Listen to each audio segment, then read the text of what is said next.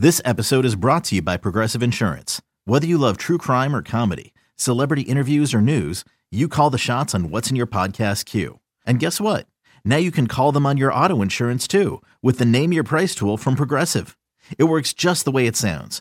You tell Progressive how much you want to pay for car insurance, and they'll show you coverage options that fit your budget.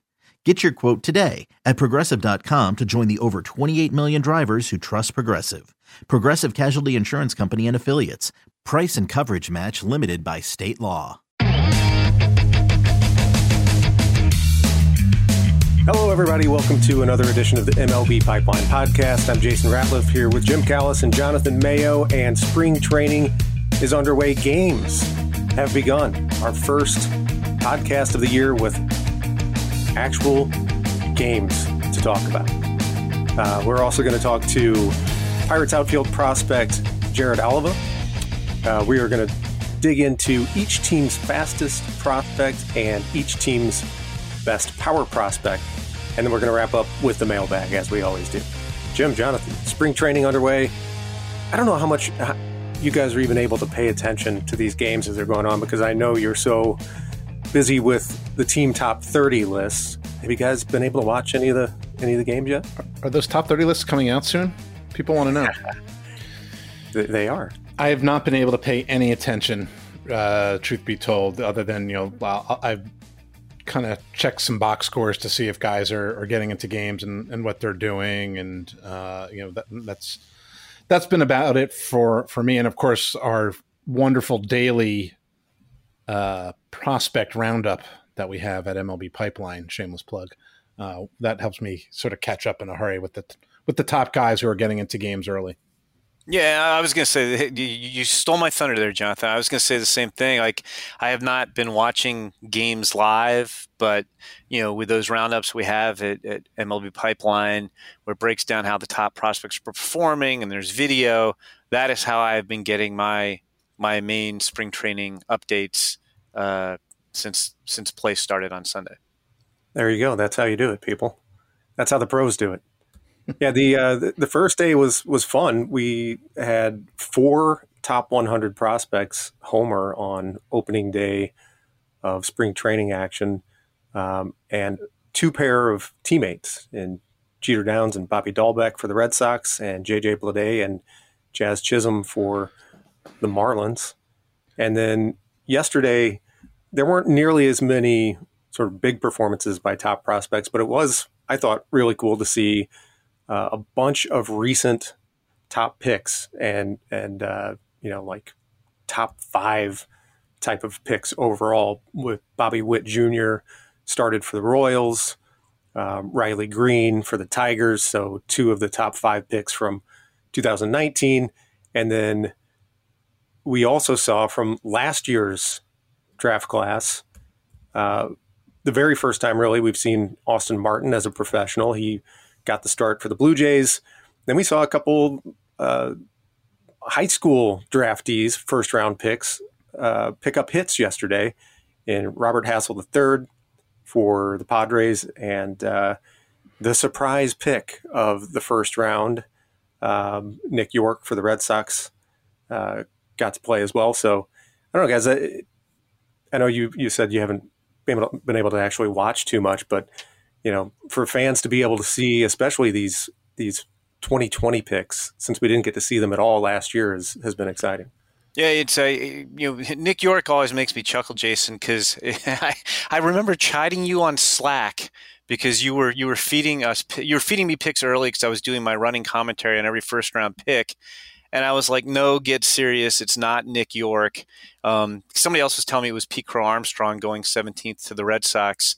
And it took you a while to convince me that Nick York was going 17th. But so that'll be forever. Like that memory will be linked to Nick York for me. But, he's one of many guys I'm very curious to see. I'd never seen, any video highlights of him really. It's spring training. It was kind of a bloop single. It wasn't like he, roped the ball off the wall. But, the Red Sox are convicted that this guy is going to hit. they think they saw him more than other teams did. There were some clubs who thought he might have been the best high school hitter on the West Coast, but between shoulder surgery in 2019 and the pandemic shutting everything down last year, he just didn't get seen a lot, and he wasn't on the showcase circuit. But they just think it's a really good swing, advanced plate discipline and pitch recognition. He did well. Like they brought him to their alternate training site at the end of the summer. He was the youngest guy there. He had no pro experience. He'd played, I think 5 games in high school and then the long layoff. And he got on base in 5 of his first 6 plate appearances and even doubled off big leaguer Matt Hall. So it's kind of cool to see him getting a taste of big league spring training and coming away with a hit right away. I mean, truth be told, we haven't seen a lot of these guys for a really long time. So it's not even the 2020 draft guys who are like, oh, we're glimpsing for the first time. So many of these guys haven't played any real baseball, of any kind. Maybe, a lot of them that are in camp now were at the alternate site, and maybe they were at Instructs, but we haven't seen them. So that was fun. I did see the video of both Jazz Chisholm and Jeter Downs' homers, and both were to the opposite field. And for Jazz, I think that's, listen, it's one at bat, but that's notable because he, there's so much swing and miss to his game, and he tends to kind of swing from his heels and get a little pull conscious, and he's plenty strong enough and has quick enough hands where he should be able to hit the ball out the other way. So it'll be interesting to note if that is a trend that continues for him to kind of come out of the gate right away and hit one out the other way. And it was not a fence scraper. It cleared by plenty. That's a good sign for a guy who has a chance to play a considerable role with the Marlins, but is going to have to show that he can, work on that approach at the plate. So a good early first step for him in particular jumped out to me. Speaking of trends continuing, how about Riley Green picking up where he left off last spring when he didn't look like he was a guy, fresh out of high school. He was working counts and drawing walks and hitting for power in big league spring training before things shut down and doing it again. He's already got, he walked against Garrett Cole. I just, when I watch Riley Green, I'm just so impressed because I just think a young guy, whether it was last year in his first, big league camp, as coming over from the minor league side, or this year when you didn't get a chance to really do anything last year, in terms of games, like his heartbeat just seems really slow. Like he doesn't get amped up. He takes what pitchers gives him. I'm really excited to see him this year. I think he's shown a little bit more power and more speed and athleticism than we thought he might have, even when he went 5th overall in the draft. And I know he hasn't played a whole lot because there was no minor league season last year, and he was a high school draft 2 years ago. But man, like if and I know service time considerations, unfortunately will play a role in when he comes up. But I think we can see Riley Green. If it was based 100% on merit, Riley Green might be ready for the big leagues by the end of this year. Wow. I mean, he certainly can hit. There's no doubt about it. I think the only thing that'll hold him up is that he's not played a full season anywhere. But given how he performed last spring and the summer, I mean, would he send him straight to Double-A to start the year? I think you do, Jonathan, because I think I'll ask you this question too. If you sensed or heard the same thing talking to people, but we've been working on these top 30 prospect lists for the individual organizations nonstop. It seems to me that a lot of organizations are not going to act like, hey, 2020 there was no games, there was alt site and instructional league, and so you're just going to go to where you were. I think a lot of guys like Riley Green, for example, spent or finished his first full pro year. He got to low Class A. I don't think they're going to look at it like, okay, he needs to go to high Class A now. I think they're going to look at, especially guys who are in all camp, like, hey, he would have been in high Class A last year. He goes to Double-A now, and I think you're going to see a lot of teams do that, especially with top prospects, and especially if they had them at the alternate site facing more advanced pitching, even though it wasn't real games, but much more advanced pitching than they would have gotten had they been on a normal minor league assignment. Are you sensing that from talking to people? I think it's twofold. I think you're going to see a lot of those, like the Riley Greens of the world who are going to get that chance.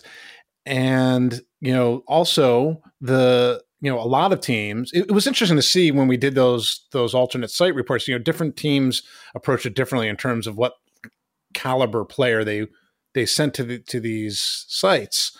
And I think that in addition to being able to push a guy up to an advanced level like Riley Green, there are also a lot of like lower level guys who are going to get pushed to full season ball, maybe ahead of where you would think, given the fact that they didn't play real baseball last year. Now, the short season leagues don't exist like they used to, so that enters into the equation also. But you like the Nick Yorks of the world. Not that you wouldn't necessarily send a first rounder with an advanced field to hit, but I'm just trying to think of a guy from the draft class. You're not going to hold him back to send him to the New York Penn League because that doesn't exist. But maybe his time at the alternate site. I'm thinking of some international guys who hadn't played in the United States yet, like Noelvi Marte for the Mariners. Because of that time at the alt site, I think that's going to give them a little more confidence, the organizations, to send them the full season ball and let them sink or swim and sort of see what goes from there. The Gulf Coast League and the Arizona League will still exist, but I think that time at the alt site, it'll be interesting to see how that time carries over to what guys are doing as spring training unfolds.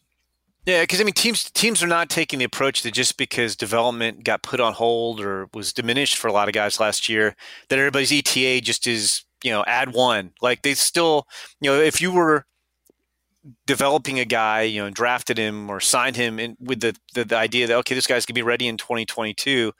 I still think teams for a lot of those guys are looking at that same schedule, even if development was not what they hoped it would be last year. So it'll be fun to watch. Jonathan, I'm glad that you looped back to Nick York because I wanted to go back there too.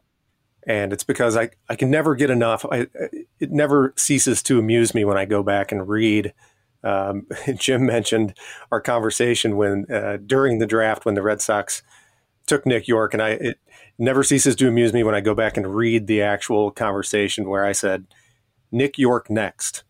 And Jonathan said, whoa. And then Jim said, bleeping A. And then really Nick York. And then Jim, you mentioned that people were talking Pete Crow Armstrong. You said guys saying PCA. What are you talking about? Just angering me?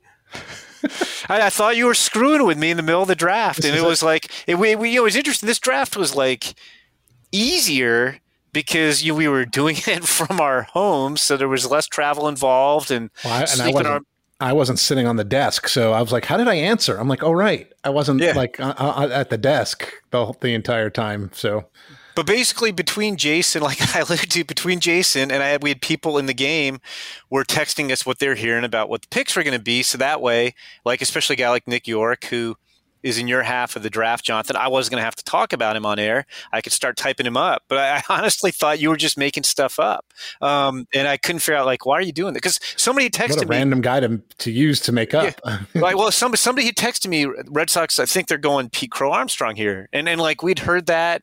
And, we just hadn't heard any Nick York in the first round. So I thought you were making that. And I'll tell the story. I don't know if I've told this on the air. I know I've told it to Jonathan. I may have told this on the air before. But I had a little draft hubris this year, and it got me where, in a normal year, like a lot of times it's 4th, 5th, 6th round before there's a guy picked who stumps me, like who's in my half of the country, and I don't know who he is. And I thought, like, I didn't think it was a certainty, but like there weren't going to be senior signs this year. It's like, I wonder if I'm going to know all my guys from my half of the country in the first 5 rounds. So, it's possible. I might not get stumped at all. And in the second round, like the only time MLB Network lets us know who's picked early is if it's not a guy they're prepared for. And they prepare for at least a couple hundred guys, right, Jonathan? It might be more. It might be like 250. So it's like they're prepared for a ton of guys. And when Evan Carter got picked and they got in our ear and said, hey, anybody have anything on Evan Carter? Have I told you this story before, Jonathan? I don't think so, but I'll pretend that you haven't. The first two words that popped into my head were Mayo guy. Like I was like, because I was like, and yet no. Yeah. And I was like, I don't know who Evan Carter is. I've never heard that name. It's a 2nd round pick. It's got to be a Mayo guy. And I was thinking of Michael Grove, who was a Tommy John guy who kind of came out of the woodwork the year before. And then so I remember Mark Weiner saying he's from wherever in Tennessee. And I was like, Tennessee? I have like 14 high school guys from Tennessee, and I did not have Evan Carter on my radar. But I can confirm that Jim's preparedness is insane in terms of how many guys he has notes on. So the fact that he was stumped was a shocker. I don't want to dive too much into like the back draft, the draft history, but Jason, I think you've now introduced a new segment that we can call Pipeline Slack Theater, where you find old conversations and reread them dramatically, reenact them. Yeah. We somehow got here from talking about the fact that spring training is underway. And just before the games got underway, we kind of got off on a bit of a sour note in terms of, one of the top prospects in the game when we learned that Royce Lewis had a torn ACL. And, that was obviously a shame for him and for the Twins. But this is a guy who, to me, this seems like, more significant than it would be in a normal year because he just missed last year as well. A guy who, it's hard to say that his star is fading because he's the number 17 overall prospect in baseball, but he has gone from being ranked number 5 in 2019 to number 9 in 2020 and number 17 in 2021. So it's not like he's been on the rise and now he's got this hurdle. How do you guys view this injury? It's interesting. He's definitely starting to fall into the sort of enigma category, which is a little unfair, because of some of the things that happen that are out of his control. I'm still very high on him. Since speed is such a big part of his game, I'll make sure he comes back from the knee okay and all that. But, if you keep in mind that this is a guy who had, his first full season after being the number 1 overall pick in 2017 was really good, got promoted to high A, showed some power, ran well. His AA year was not good, even though he got pushed up to AA. Kind of completely lost his approach. Strikeouts went up, walks went down. And he tried to sell out for power a little too much. But then he righted the ship at the Arizona Fall League, where there still were some small approach issues, but pretty much everything he hit was hard every time that I saw him. And because he played for Salt River and we went to a lot of games there, I saw him a lot. And not only did he hit well, but he also showed the ability to play multiple positions, which he hadn't done before. He played center field like he'd always been out there. He moved around, and anyone who's talked to him, knows he's kind of an infectious personality. He's great to be around. So plus makeup. So I really thought that he was going to take whatever happened in the fall league and carry it over. He didn't get the chance to because of the pandemic. The reports were that he performed very well at the alternate site, but he didn't get called up. Some of that may have been because they have another year before they had to decide on the 40-man roster. So why start that clock going? But I was excited to see the work that he put in to see if it would carry over to a year that could be a big year for him. That could get him up to the big leagues should the need arise, but now this knee injury will keep him out for an extended period of time. Now I have no doubt that no one's going to outwork him. So he's going to come back fine. People come back from torn ACLs all the time now. So I think he's going to be okay, but it's more missed development time. He's still only 21. So there's plenty of time here. But it's a shame that he couldn't sort of use that fall league springboard that we've seen so many players use into that next spring training and into that next season.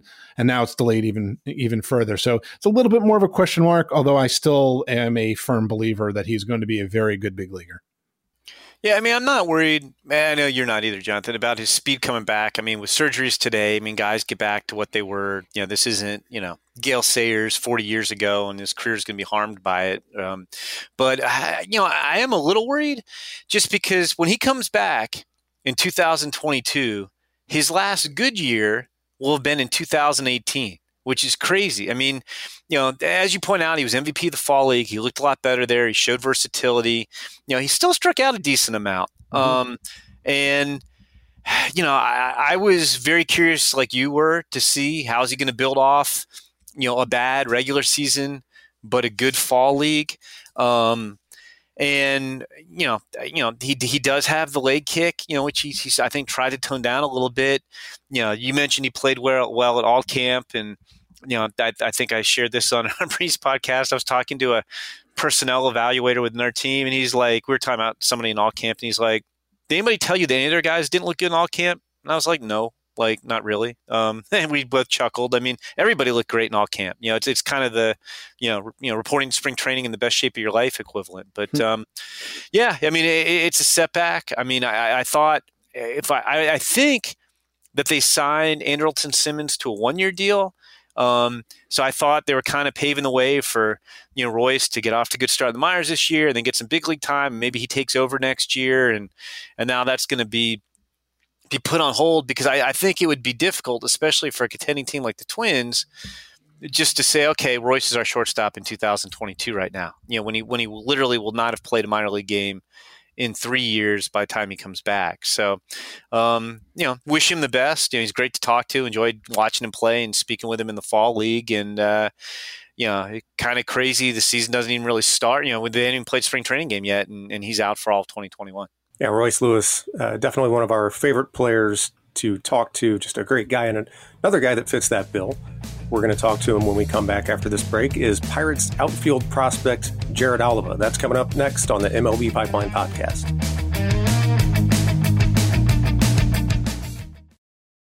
Talking about erectile dysfunction isn't easy.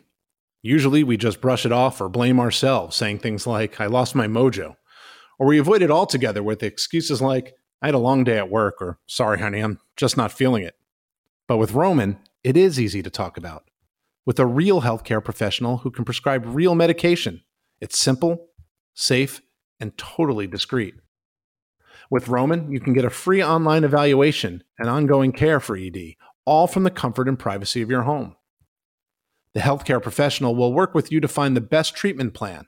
If medication is appropriate, Roman will ship it to you with free 2-day shipping. The whole process is straightforward, simple, and discreet. Getting started is simple. Just go to GetRoman.com/MLB and complete an online visit. Erectile dysfunction used to be tough to tackle, but now there's Roman. Complete an online visit today to connect with a healthcare professional and take care of it. Go to GetRoman.com/MLB today. If approved, you'll get $15 off your first order of ED treatment. Roman is the official partner of Major League Baseball.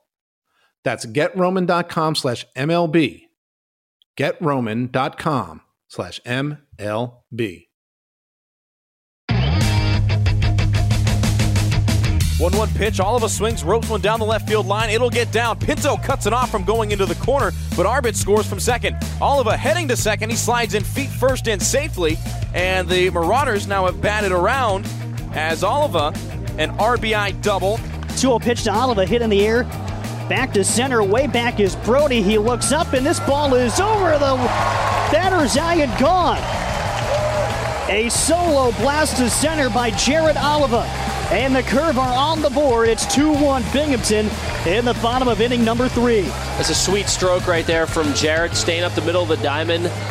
Crushed that ball to dead center. He really is swinging a good bat right now. And Jared Oliva hitless in his first 7 big league at-bats. And a bouncing ball, second baseman Kipnis, no chance to get Oliva. Instead, it's going to be a runner at second base as Oliva gets his first major league hit.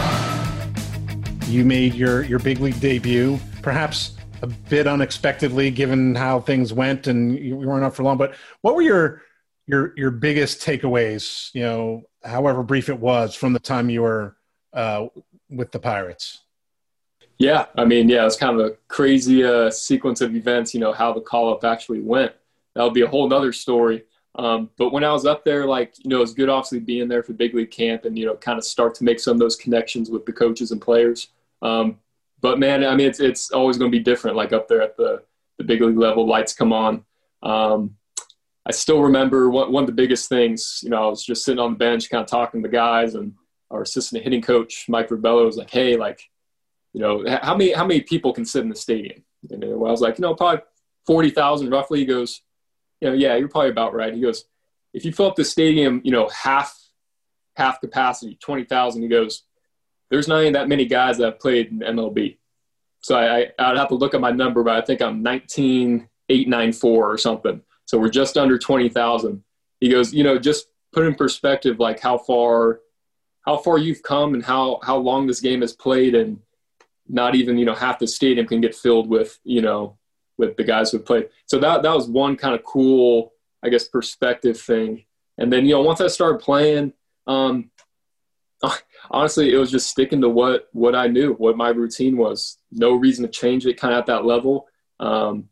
You know, once you kind of get past the names on the back of the jerseys, you know, some of these other teams, you know, it's the game. You know, you grew up watching a lot of these guys, but the more you realize you're playing against the game and not necessarily, you know, the other team, kind of weird way to put it. That brought me a little, you know, kind of ease and comfort. And really, I mean, it was just going out and just doing my thing. I mean, it was cool to be up there, cool to kind of get the feet wet. And like I said, I'm glad I was able to do it, because I feel like that's going to propel me into the spring training with just a little better sense of like what I'm doing and how it, you know, plays at that level. So. All right. Well, you teased the call-up story. So now you're going to have to tell the call-up story, but also just, you know, getting called up for the first time. I can't even imagine, but, you know, I've heard the stories, but it was weird this year because, right, you don't have the electricity of fans. Can't even necessarily bring your family can't come. You know, do you feel like you were shortchanged a little bit, or do you feel like you got, you know, the whole experience? But you maybe start with the call-up story first and then lead into that. Yeah, totally. So the call-up story, so we were over in Altoona for alternate camp. So that's, you know, 2 hours from Pittsburgh. Yeah, I think you're a PA native, so you know. But we basically get notified like, hey, September 18th, we'll kind of end things here. And, you know, guys will go to Florida for instructs. Guys will go to, you know, go home, you know, just be done. Or, you know, some guys will get an opportunity to go to Pittsburgh. So honestly, I had my mind set. I was like, hey, sign me up for instructs. I'd love to get more at bats, just kind of like propel me into, you know, next year. So I kind of already had that planned. I was getting ready to drive down, you know, in a week and a half after, and hopefully play some more, you know, games, whatever it was going to look like. So my mind was already set, you know, kind of down the road. And then I was told, hey, you're going to go to Pittsburgh. Obviously do your thing, be ready. And I was like, you know, hey, this is what we've been working for, you know, 2 months. So, you know, I'm going to be ready, obviously. So we get down there, and honestly, our days were kind of, you know, like show up before the big league team came, you know, stretch, throw, cage work. You know, we've had some live at bats.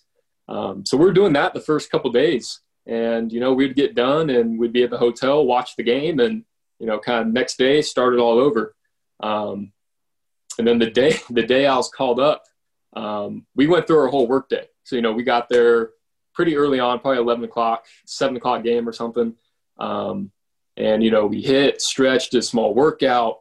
We got to face, you know, Jameson, you know, Tyon, you know, on the field, a couple other guys who are, you know, come back rehab or taxi squad. And honestly, we finished up, showered, you know, put on my clothes. I was getting ready to walk to the hotel. And one of our guys, he kind of like hurt himself during live at bats, tweaked his back a little bit. And he was my roommate, you know, during time in alternate camp. So, you know, I'm just telling him, hey man, like get yourself ready, like get in the training room. And then as I'm walking out, like I think my day's done, you know, it's about 3 o'clock or so, maybe even 3:30. I'm going to grab a little bite to eat in our cafeteria. And like our head trainer was kind of like, hey, like I'll stick around. And I'm like, well, like the hotel's across the street. Like I'm not going too far, or I'm going to be in the cafeteria, you know, like you kind of, you know where to find me. And didn't really think too much of it, to be honest. And then, just kind of eat my meal. And then our nutritionist gets a call. So we're all kind of just like talking, you know, in there. And she gets a call, kind of steps to the side. And then she's like, hey, Oliver, you got to go meet with Shelton. And I was like, that's when I kind of knew. I was like, yeah, I think I know what's going on here. So, walked my way back down the tunnel to back to the clubhouse, and went and saw Shelty, and, just kind of walked in, other coaches walked out, and he was kind of asking me like, hey, like, what are your biggest takeaways from Altoona? What are some things you've really learned since, big league camp? And we just kind of like started that conversation. And then got to it. He goes, hey, like, you ready to be a big leaguer? And, forget my language, but I said, damn right I am, and then shook his hand, and I was like, all right, like, I got to make some phone calls. And he's like, you should do that kind of thing. And I mean, it's so surreal looking back on it, just because, you play your whole life. My dad played pro ball, uncle did. They came that close, but then get that call, and then just to kind of like step away, go in the tunnel, and then, my dad was my first call. Just, this has been our dream. Just to kind of realize like, hey, this is the moment we've all been kind of like working for, in our baseball career, and share that moment with him, and, call the rest of my family, agent, girlfriend, kind of the list goes on and on. A lot of people who've helped me along the way. It was, I mean, still surreal to look back on, but it's kind of like you get to that moment and you're like, all right, like now what? And it's like, okay, well, I'm here to play baseball, let's go help the team win. So very kind of surreal, just because I thought my day was done, midway through. And by the time I get to my locker, which is in the hallway, I'm not even in the clubhouse. Like, I don't have my uniform yet. It's about 5:30 for a 7:00 game. I'm just trying to like, what am I doing? Like, I can't get ready. My clothes are in the washer. I'm like, what do I do? My phone's going off. So I'm like, all right, this is it, man. This is just going to be, my version of the story. And then, once we got kind of like settled, then, it's baseball. But, still kind of funny to look back on just how the series of events, and, not your typical, I guess, call up, but, that's how kind of 2020 was. So glad we're able to accomplish it, though.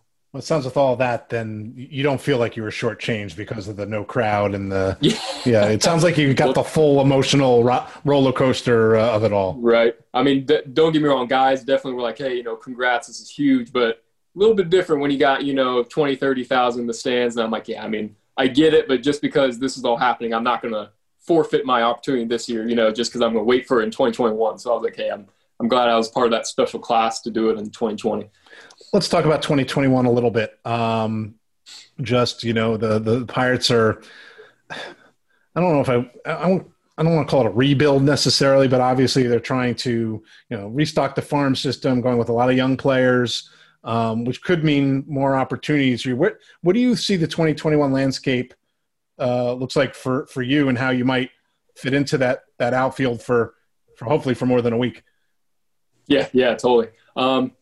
Like I said, there's a lot of young guys, they're, getting more attention in the farm system, which I think is really, really cool. And, just from the group we had at the alternate camp, I mean, it's kind of exciting to, realize like, gosh, a lot of those guys are 20, 21, 22 years old. And they're all competing, pretty much against, AAA big league level with the guys we had there. So it's definitely cool to kind of see. And I think a lot of those guys obviously will be around big league camp. So it'd be cool to like compete with them. But for myself, like going in, like I realized what I could do on the baseball field. I realized the abilities I have. It's great to have that week up there to get the feet wet and just kind of realize, just see how it really is. You always dream of it. So I'm just focused on doing what I could do. I'm really looking forward to just competing out there. I mean, that's been the common thing my whole life is going out, compete, trying to earn a spot, earn a job. But I mean, I think that's the biggest thing, because if I could help the guys next to me get better and all that, and we collectively as a group can get better, then obviously that's going to help the team win. So, whether it's hitting, base running, defense, I mean, the list kind of goes on and on. I feel like I've improved this offseason, and, I'm just looking forward to getting out there and just showing what I could do, and obviously helping those around me to, collectively get better. Because, I do think this team's really, really talented. So I think we could probably open some eyes, most definitely. I know you've played all over the outfield. If you could pick a spot or or you don't really, are you taking the I don't care as long as my name's on the lineup card kind of perspective? Yeah, I mean, so I've been primarily center field all kind of college and, minor league. But when I got to the fall league, I kind of realized hey, it would be great to learn the corners again, and just be able to, when the coach, hey, can you play right? That it's yeah, he could play. Can you play left? Most definitely. And PNC Park, left field is basically a center field with, how big it is. So, I mean, I'm at the point now to where I think just versatility is going to be big for me going forward. That way it is more easier, to, I guess, fit in the lineup card, help the team. But really, I'm not picky when it comes down to it, just because as long as I'm out there, I feel like I could, help the team win. Yeah, as always, Jared Oliva, a lot of fun to talk to. Could have stayed on that Zoom for a lot longer, and gotten to know him a little bit in the fall league. And it's good that he's, able to play all three positions, because that's probably his best ticket forward. The projected opening day roster for the Pirates has Brian Reynolds, Anthony Alford, and Gregory Polanco. Although Alford and Polanco in particular have had trouble staying healthy. So his ability to either be a very productive fourth outfielder or play any of those spots every day, I think that's probably what his long-term role is. I think he's the kind of guy that would be a really good fourth outfielder on a good team. With this Pirate team, they're rebuilding. I'd give him the chance to play and give him a lot of at-bats, and maybe he's one of those guys that ends up kind of outperforming his tools. Jim, I know that you saw him, you've seen him a couple different times, and have liked what you've seen. Yeah, I mean, I've seen him. I saw him at the 2016 College World Series when he was on the Arizona club that lost in the finals to Coastal Carolina, and we both saw him in the Arizona Fall League a couple years ago. Which I've realized a couple times recently, that's really like the last live real baseball we saw. Like we're teams were trying. I mean, they were trying to win the game. I saw a little spring training last year, but it's crazy. It's been that long since I saw baseball, and I think it's a nice situation for him in Pittsburgh. I mean, the struggles of the Pirates make a nice opportunity for him. It's not, I don't know if he's got that profile power. He's kind of a little bit of a tweener, but I think he's going to wind up getting regular at bats for the Pirates, and he can hit. And whenever I've seen him, he's definitely hit. All right, our thanks to Jared Oliva for joining us here on the MLB Pipeline Podcast. When we come back, we're going to take a look at each team's fastest prospect and talk a little bit about some teams' best power prospects. That's coming up right after this.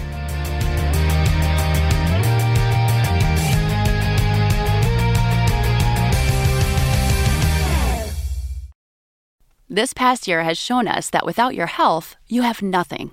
If you're not well, you can't work, look after yourself, or take care of your family. You can't enjoy the life you've worked so hard to build. That's why you need to prioritize taking care of your long-term health today, before it goes from good to bad to worse. So invest in your long-term health with Forward. Forward is intelligent medicine with a personal touch. Their doctors are dedicated to catching top killers like cancer and heart disease early before it's too late. And catching them early could save you tens of thousands of dollars in the long run. Everyone's health history is different, which is why Forward doctors personalize a health plan with you, based on your genetics, lifestyle, and biometrics to achieve long-term results and ensure nothing gets missed. It's time to invest in a doctor that's invested in you. Go to GoForward.com today to protect your future health. That's GoForward.com. GoForward.com.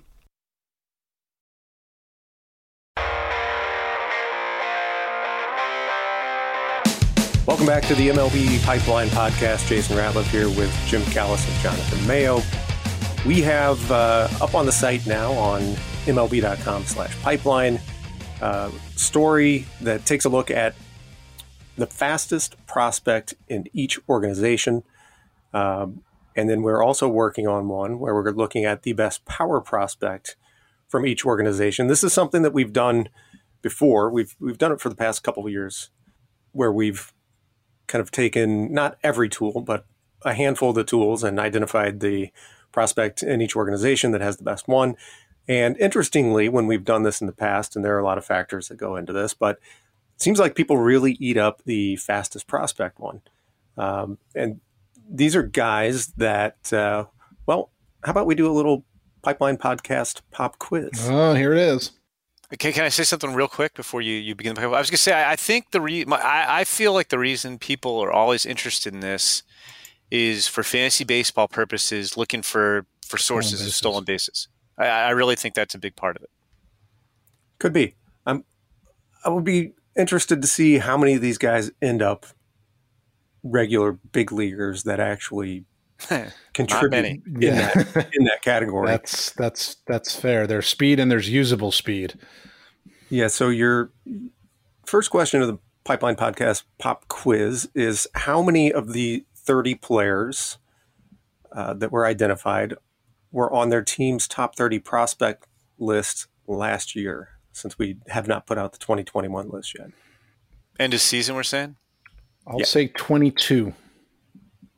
I'm going to take the under on that. I'll go 21. Jonathan has been red hot. He's been red hot in the Pipeline Podcast Pop Quizzes. The correct answer is 18. So Jim with the under there. You got that. How many top 100 prospects? Not too many. One.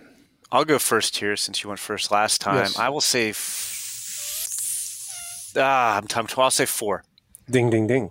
Oh, I was torn between 3 and 4, and I was very nice. I would have said 3. So, I mean, would you say that the speed tool is the one that correlates the least to overall prospecty goodness? I'd say arm correlates less to prospecty goodness. Right. I would agree with that. Because speed, you could use your speed to get on base, to create some havoc there. Theoretically, you're going to be quick in the field. You could theoretically have a big-time arm and not be able to hit or run or play very good defense. That's fair. I think there are a lot of guys when we do this who are nominal overall prospects who just are really, really fast. And, that the very tired old axiom that you can't steal first base. If you can't hit, then the getting on base part becomes much more difficult, and then you're not using your speed.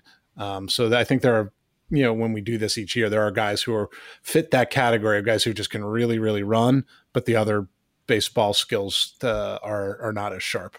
Yeah, Jim, you going back and reading another Slack message, Jim wondered last Wednesday, wonder how many guys on the fastest one FET, that's one for each team, have 40 bats or worse. And the answer to that question is, we can't say a lot of them aren't ranked. Right. That's the problem. I'm gonna guess that of the 12 players that are not ranked, that a vast majority of them have hit tools of 40 or less, or they would be on their team's top 30 prospects list. I think that's fair. Yeah, absolutely. I love Jason just asked the pop quiz question and answered it himself. No, I didn't identify that as a pop quiz. Okay, that was an aside. Well, how about guys who are the 18 who are on top 30 lists? How many of those guys had 40 bats? There's your Pipeline Podcast pop quiz. So there were 8. Wait, there were 18. You said? Correct. 40 bats. 10. Oh, I'm going to say it's a lot lower because I think that these guys wouldn't be on have the to list. hit. Yeah, I'm going to say I'll go with 5. Only 2. Wow, who are those 2? Plus the 12, then the 12 that are not on the list. The 2. Well, Jim, one of them. Yeah, I know Trey Fletcher. I won't get into, but not my favorite prospect. And the other is a guy who's got a bunch of tools, but his bat is not one of them exactly. We've seen a couple. Is it Buddy Reed? Buddy Reed, yes. Oh yeah. We saw him show off his arm on Sunday. Made a great throw from right field to throw a runner out at the plate, and then he homered yesterday. All defense team, right? All defense team. Yeah. He also fits in. I think we talked about this before we recorded. My ever growing list of guys I want to be good at baseball to make it to the big leagues because they're so much fun and so great to talk to. And when I do my book on the 2016 University of Florida pitching staff, I'll have to talk to Buddy because he was a member of that team. So you've got that like half written in your head already. Yeah, I know. It's just got to see how these guys play out. But and just great guy to talk to. Like we had him mic'd up for the Futures game, and that guy should be mic'd up every game he plays. He's tremendous. Yes. Who would you guys say are the fastest of the fastest? How How many 80 runners do we? Who do we have 80s on? All right, so let me. I was going to quiz you on this. Who are ranked? How many players, not just on this list, but how many players on our 2020 lists, top 30 prospects list? So out of 900 players total, how many had 80 speed grades? So it might not just be guys on this list. I'll say 4. I'll say 5, just so I don't have the same answer. Jonathan, again, nailed it. It is. The correct answer is 5. There were also 2 other players who had 75 speed grades. Interestingly, of those 7 players who had either a 75 or 80, 3 of them from the same organization. Okay. Do you know which one? I feel like I give out 75s because I try not to give out the 80s. So I feel like it might be one of my teams. It's not one of your teams. The Angels? It is the Angels. Oh, that's right. With their, I'm working their on their Bohemians. top 30, but they have all those athletes, and Jordan Adams is an 80. So I'm like, I have a feeling. Yep. Let's see. Trent DeVoe, yeah. And David Calabrese. Yep. Yeah, Calabrese's a 75, right? Yep. So they're the only team that has 2 players with an 80 grade. The other 80 runners on our 2020 team top 30 lists, James Beard of the White Sox, C.J. Abrams of the Padres, and Deshaun Brown of the Blue Jays. So I guess that would answer the question of which of these players are the fastest of the fastest. Well, no, because you could have guys who aren't on the that's top true. 30. Because, I'm not saying he's the fastest because we haven't run all these guys, but like the Yankees, and I do our Yankees list, have a player named Isaiah Pasteur who, I'm not saying it was electronically timed, but has been clocked in a 6.2 second 60-yard dash. And there's somebody on here, who was it? Oh, Jake Vogel. In last year's draft, Jonathan, you had him for the draft. I have him now that he's a Dodger, was clocked. Again, I'm not claiming it's the most precise measurement, in a 6.15 second 60-yard dash. Although I don't think we gave him an 80 because I don't think he does that consistently. So it's, I don't know. I mean, I think the best player on the list is clearly C.J. Abrams. No, it's not even close. Yeah, the number 8 overall prospect. The other 4 top 100 prospects on the list are Corbin Carroll, number 47, Vidal Brujan, number 50, and Garrett Mitchell, number 65. Is Isaiah Pasteur? That's the great grandson of Louis Pasteur. I believe so. Yes, I think it's great nephew. Okay, we need to work that into his blurb if he makes. Like when he creates havoc on the bases, he's pasteurizing you. So I don't know if that makes sense. The best hit tools belong to, not surprisingly, 3 of those top 100 prospects, and Corbin Carroll, Abrams, and Brujan, who all have 60 hit tools. If you're looking for power speed combo, which we will be doing a few weeks from now, we're talking about doing one of these stories where we identify the prospect who has the best power speed combination. Not sure if anyone will come from this list because the best power tool on here, this is just of the ranked guys, so this does not include the 12 who are not on their top 30 prospects list, but looks like Casey Martin has a 55 power grade, and then there are a handful of 50s. C.J. Abrams, Garrett Mitchell, Jordan Adams, Parker Meadows, Jordan Brewer, and Trey Fletcher. Yeah, I mean, listen, if you're going to have a plus hit tool and that kind of speed, or like a good amount of power, and so you're going to be on a top 30 list. That's why the unranked guys, I will guarantee without knowing that none of them have high power tools, unless they're like, they just can't hit at all. But when they run into a ball, it goes far. But I don't think there's anybody like that on the list. Yeah, I think that's a fair assumption. I was going to say, I'm not ready to jack his power grade way up, but I know the Red Sox are very encouraged that Jarren Duran was driving the ball a lot better at the alternate site and in winter ball. So he might have one of the better combinations, if that's for real, of the guys on this list. Yeah, Buddy Reed's got some power too. He's just doesn't get to it consistently. speaking of power, and I know you guys have probably not done a lot of research on this yet, but we will be putting up our story on each team's best power prospect. You may not have even gone through your teams yet to identify those players, but that's correct. Off the top of your heads, who are some of the guys that we might see on this list? I don't know if maybe you can come up with some guys that would be surprising. I mean, I'm sure there are some obvious guys on there. Yeah, like Adley Rutschman. I was going to say, when we did the best tools on the top 100, Spencer Torkelson had the best power of anybody on that list. I know he's got the highest power grade of anybody on the, of anybody on any of the top 30s. But the three honorable mention guys listed in alphabetical order were Marco Luciano with the Giants, Julio Rodriguez with the Mariners, and then as Jonathan just said, Adley Rutschman. So I think those are probably your fab four power hitters. Not necessarily raw power, because we're talking usable power. Right. If you're talking raw power, a guy like Bobby Dahlbeck or Blaze Jordan, who are both with the Red Sox. Austin Hendrick. Yeah, they can crush a ball as far as anyone. They just don't do it as consistently as those guys. I'm doing a quick scan. I'll throw the one guy that may not be on people's radars as much as Ryan Vilade of the Rockies. I'll throw him out there because he took a huge step forward last year. He's a guy I'm very excited to see what happens this year, because I think he would have broken out as an offensive prospect if there had been a 2020 season. So that he's a guy who's jumped to the fore in terms of the power in the Rockies organization.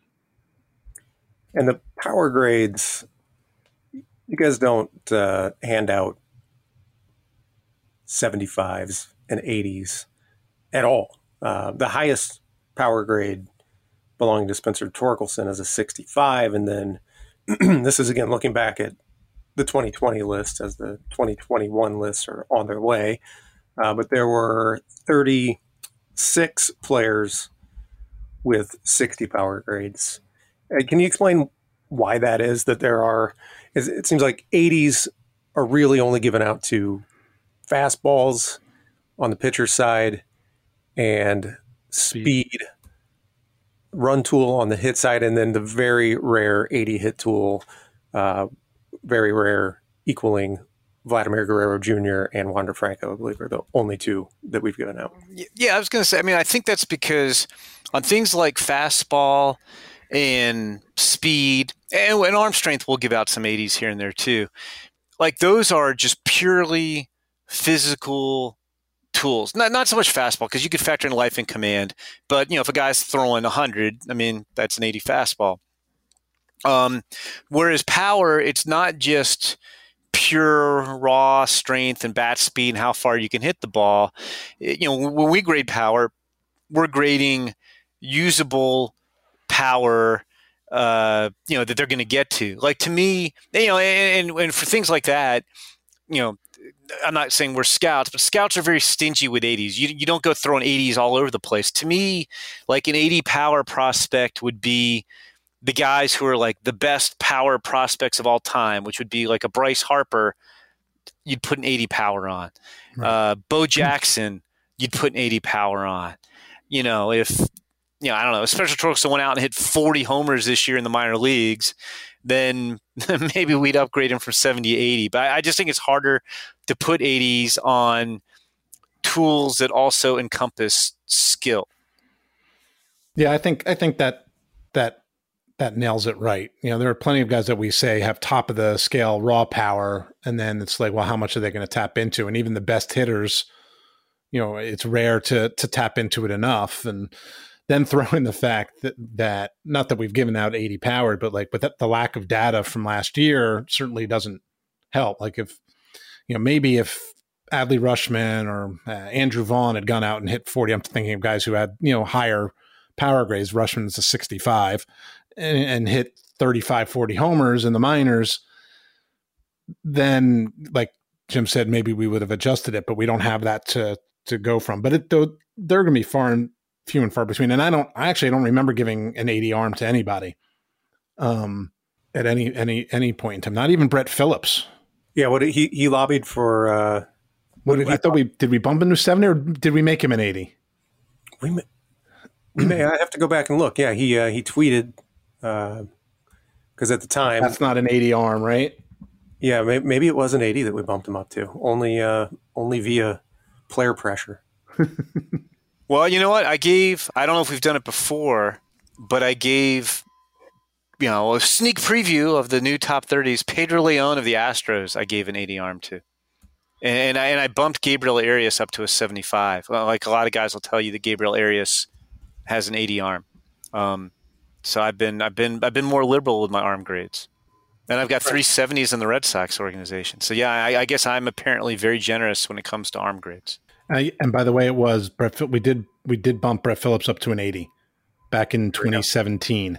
That was what he made it to the big leagues, and I think it wasn't just the fact that he made an incredible throw, but the fact that he was in the big leagues and we had StatCast data, right? Which I was going to ask you guys about when we were talking about power, like how much you think these grades would change if we had StatCast data available at the minor league level like we do at the big league level.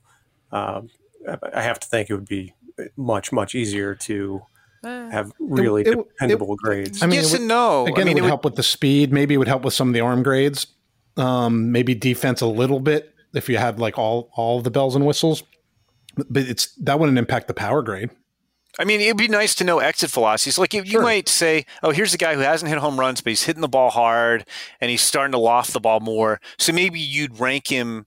There might be guys that you would rank a little bit differently, or some guy who hit 20 homers in a bandbox, but you're seeing those exit velocities weren't that high and you aren't buying in. But like, I don't think it would. I'm with John. I don't think it would change a lot of grades because it wouldn't just be, okay, let's sort these guys by launch angle and exit velocity, and that's all there is to it. Because I think the contactability plays into there too. So we're taking all that into account. And while we don't publish like here's everybody's exit velocity, like when you talk to teams like. And you talk to people outside of organizations to run lists by them. They know who hits the ball hard or who lofts it well and those types of things. So while we don't have the actual data specifically for each player, I think we have a pretty good feel for it on a lot of guys. Yeah, for power, you're still talking usable power versus raw power. You could get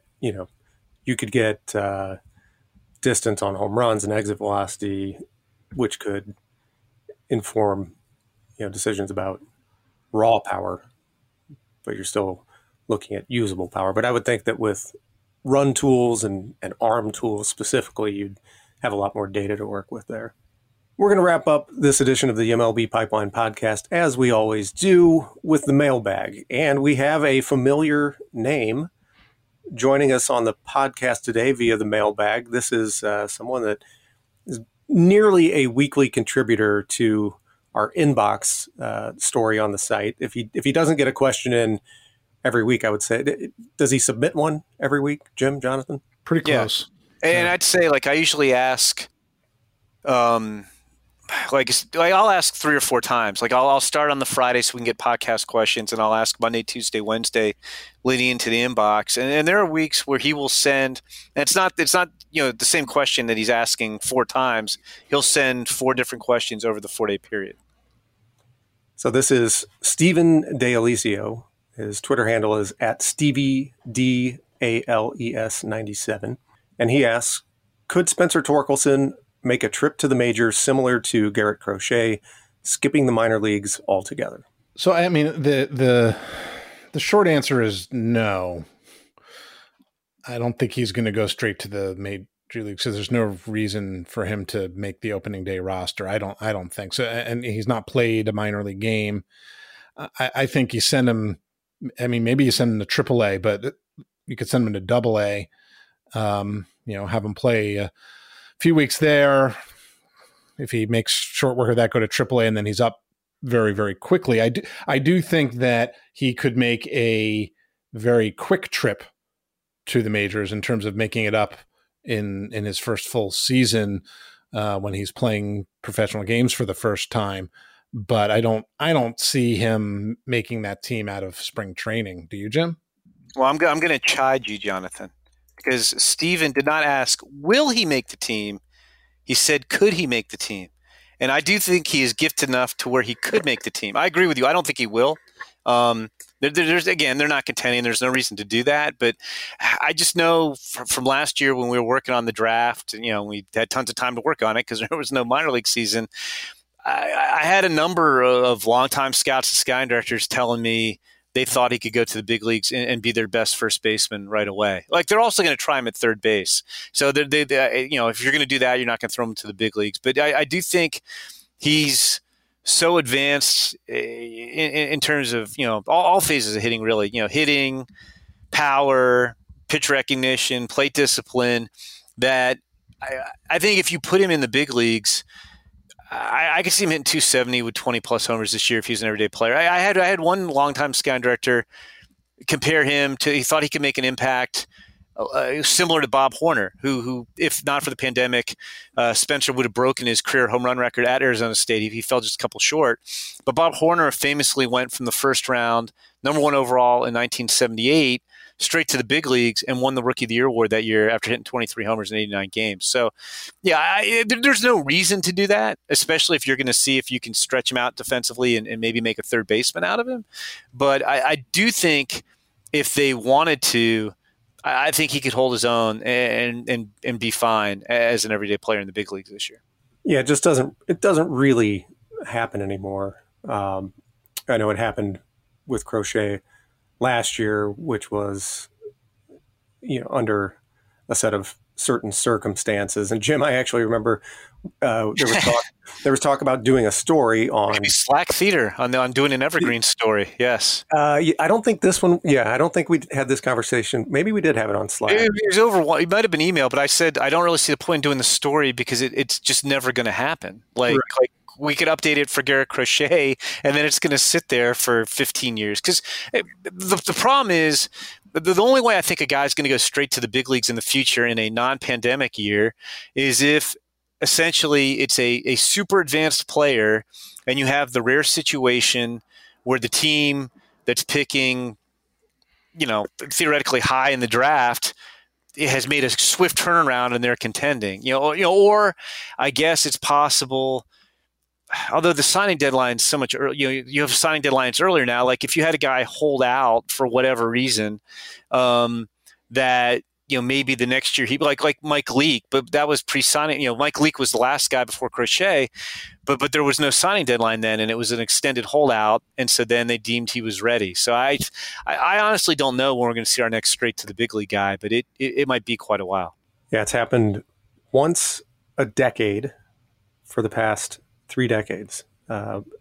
Crochet in 2020, Mike Leake in 2010.